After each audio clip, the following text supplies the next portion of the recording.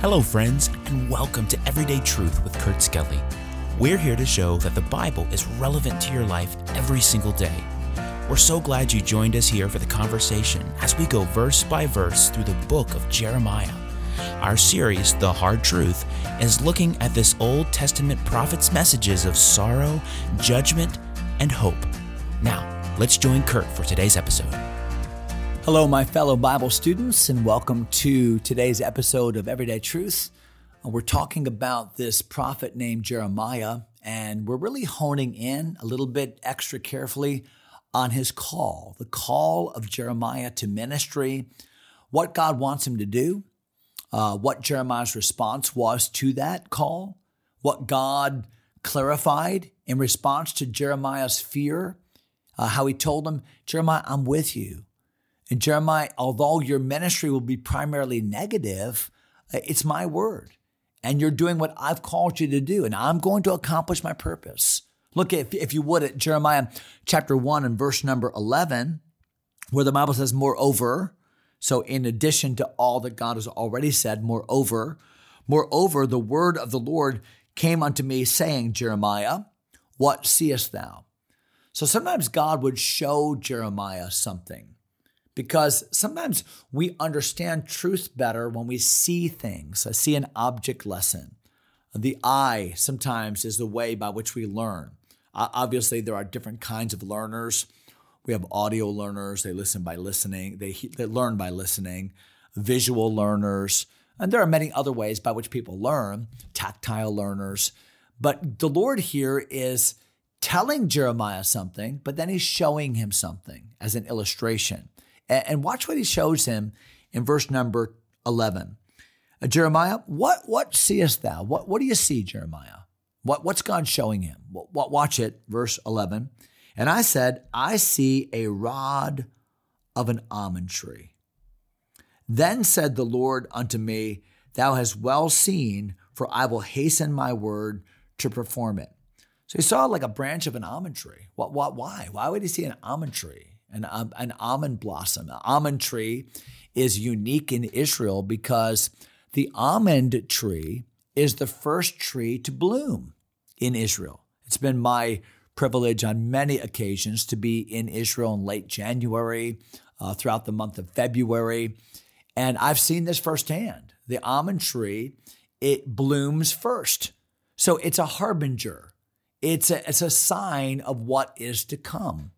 You don't see the fig tree blooming yet. You don't see the flowers and other types of trees blooming yet. No, the almond tree blooms first, almost as a harbinger, as a presage to a season that is coming. And everybody knows that.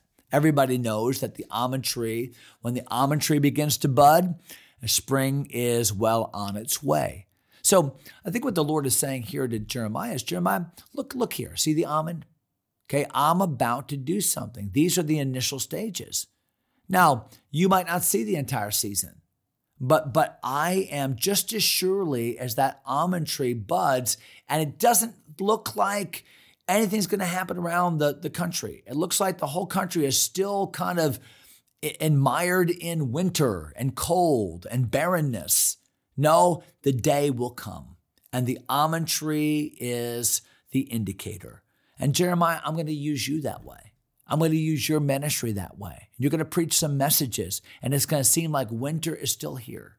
You're going to preach some messages, and it's going to seem like nothing's changing. But just as surely as that little almond tree sends its message and the entire world changes, so Jeremiah, I will use you in time, in space, just as I used that almond tree to send that message. Look at verse number 12, then said the Lord unto me, thou hast well seen. Yes, you've seen this almond tree, and I will hasten my word to perform it. Don't you know that in 40, 45, maybe 50 years of ministry, that Jeremiah often thought about that almond tree? Don't you know that as the years progressed and it seemed that nothing was happening, it seemed that God's people were just getting worse, nobody was responding to God's word, don't you know that Jeremiah every spring as maybe he would walk from his village to Jerusalem. Maybe as he would deal again with the rejection of the kings and rejection of the people and rejection even of the other prophets. Don't you know that almond blossom, year after year after year after decade, reminded Jeremiah God's faithful. Seasons come, seasons go. God does his work. He will perform it. It's a good reminder. Look at verse number 13. And the word of the Lord came unto me the second time. I love that. God is now reiterating. God is continuing to minister to Jeremiah. I'm reminded of that great verse in Jonah chapter 2, where the Bible says the word of the Lord came unto Jonah the second time. God's reiterating. The Bible says here in verse number 13, the word of the Lord came unto me the second time, saying, what seest thou? So God showed him one illustration, the almond tree, but now God's going to give him a different illustration. And what's that? Well, look at it. Verse number 13.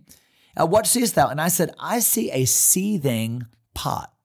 So we would say today, like a pot of hot liquid, hot soup or hot water, something, a cauldron, maybe picture that boiling, a seething pot. And I said, I see a seething pot, and the face thereof is toward the north. So it's a seething pot, and it's toward the north of Jerusalem. So understand this. If you were to study the topography of Jerusalem, you would know that Jerusalem is a naturally defended city.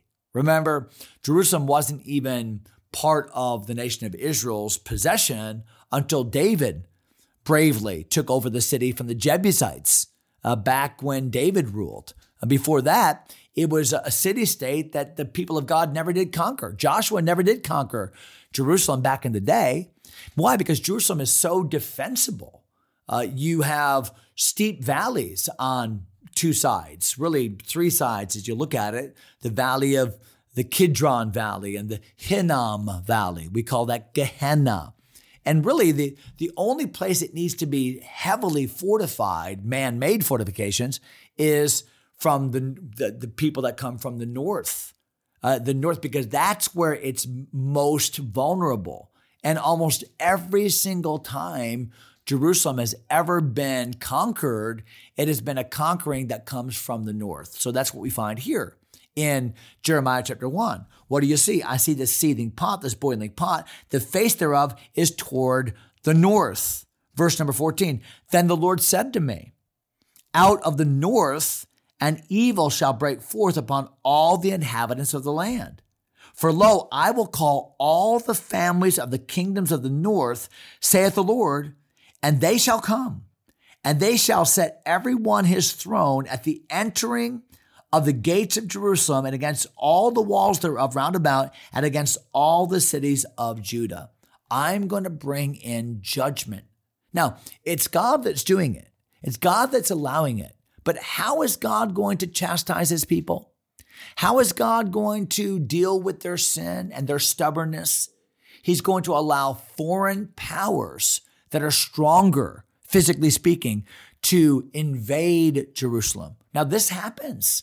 This happens on numbers of occasions. It happens with the Babylonians, as we shall see in short order in the book of Jeremiah. But it happens later on, to a degree with the Greeks, certainly with the Romans in 70 AD. One day, Antichrist himself will come against Jerusalem, and Jesus will come and defend her. So, wow, the armies from the north features largely in the Bible as God is allowing a foreign entity to have domination over his people. Remember, Jeremiah is preaching at the same time as some others. Zephaniah is preaching at this time. Habakkuk. Boy, if you ever want to read about the frustration of a godly man about God, why would you use somebody worse than we are? I mean, we're bad. The people of God have turned from you, but the Babylonians, they're really bad. Why would you use the really bad people to judge us? God says in part because you know more than they do. You're held to a higher level of accountability. And don't think that just because I'm using them to judge you, that I'm going to pass over their sin. I won't.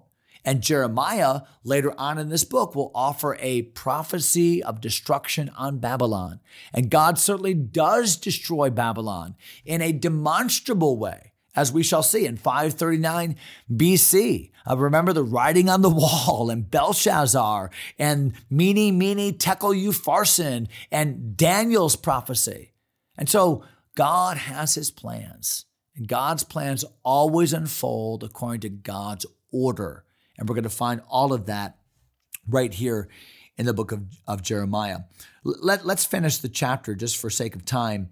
The Bible says in verse number 16, "And I will utter my judgments against them, touching all their wickedness, who have forsaken me, have burned incense unto other gods, worshiped the works of their own hands." God says, I'm not going to take your idolatry lightly. Verse number 17, "Thou therefore gird up thy loins." That's a statement of get ready for battle.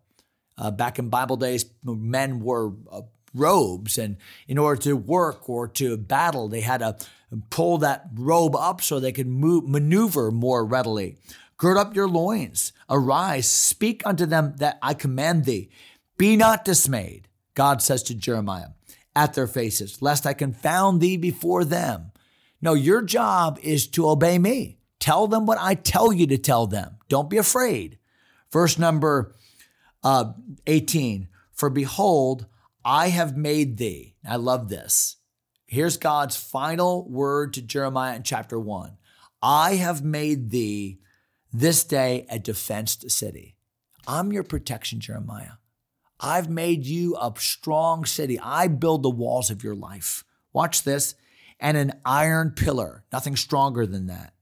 "Brazen walls, brass walls against the whole land, against the kings of Judah, against the princes thereof, against the priests thereof," your own people, Jeremiah, "and against the people of the land." Jeremiah, there's going to be times when you're all by yourself.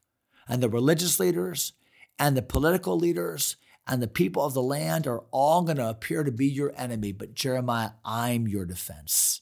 I'm your strong tower. Verse number 19, "And they shall fight against thee." Wow, what a statement. Jeremiah, they're going to be against you. You're going to represent me, and they're going to be against you because they're against me. "And they shall fight against thee, but they shall not prevail against thee, for I am with thee." Remember the reiteration, "I am with thee, saith the Lord, to deliver thee." Jeremiah, it's going to be tough. You're going to be all by yourself. But Jeremiah, you and I, we are on the winning side because you're on my side. We are the majority because you're on my side. So Jeremiah, just keep your focus on me. So that's chapter 1. We finished it. We're going to jump into Jeremiah's very first message. We'll find that in chapter number 2. What a great message. How convicting. We'll jump into that next episode. Hope you'll join us. God bless you, my friends. Thanks for taking time to listen. If you enjoy Everyday Truth, go ahead and subscribe to the podcast or share it with a friend. Until next time, God bless.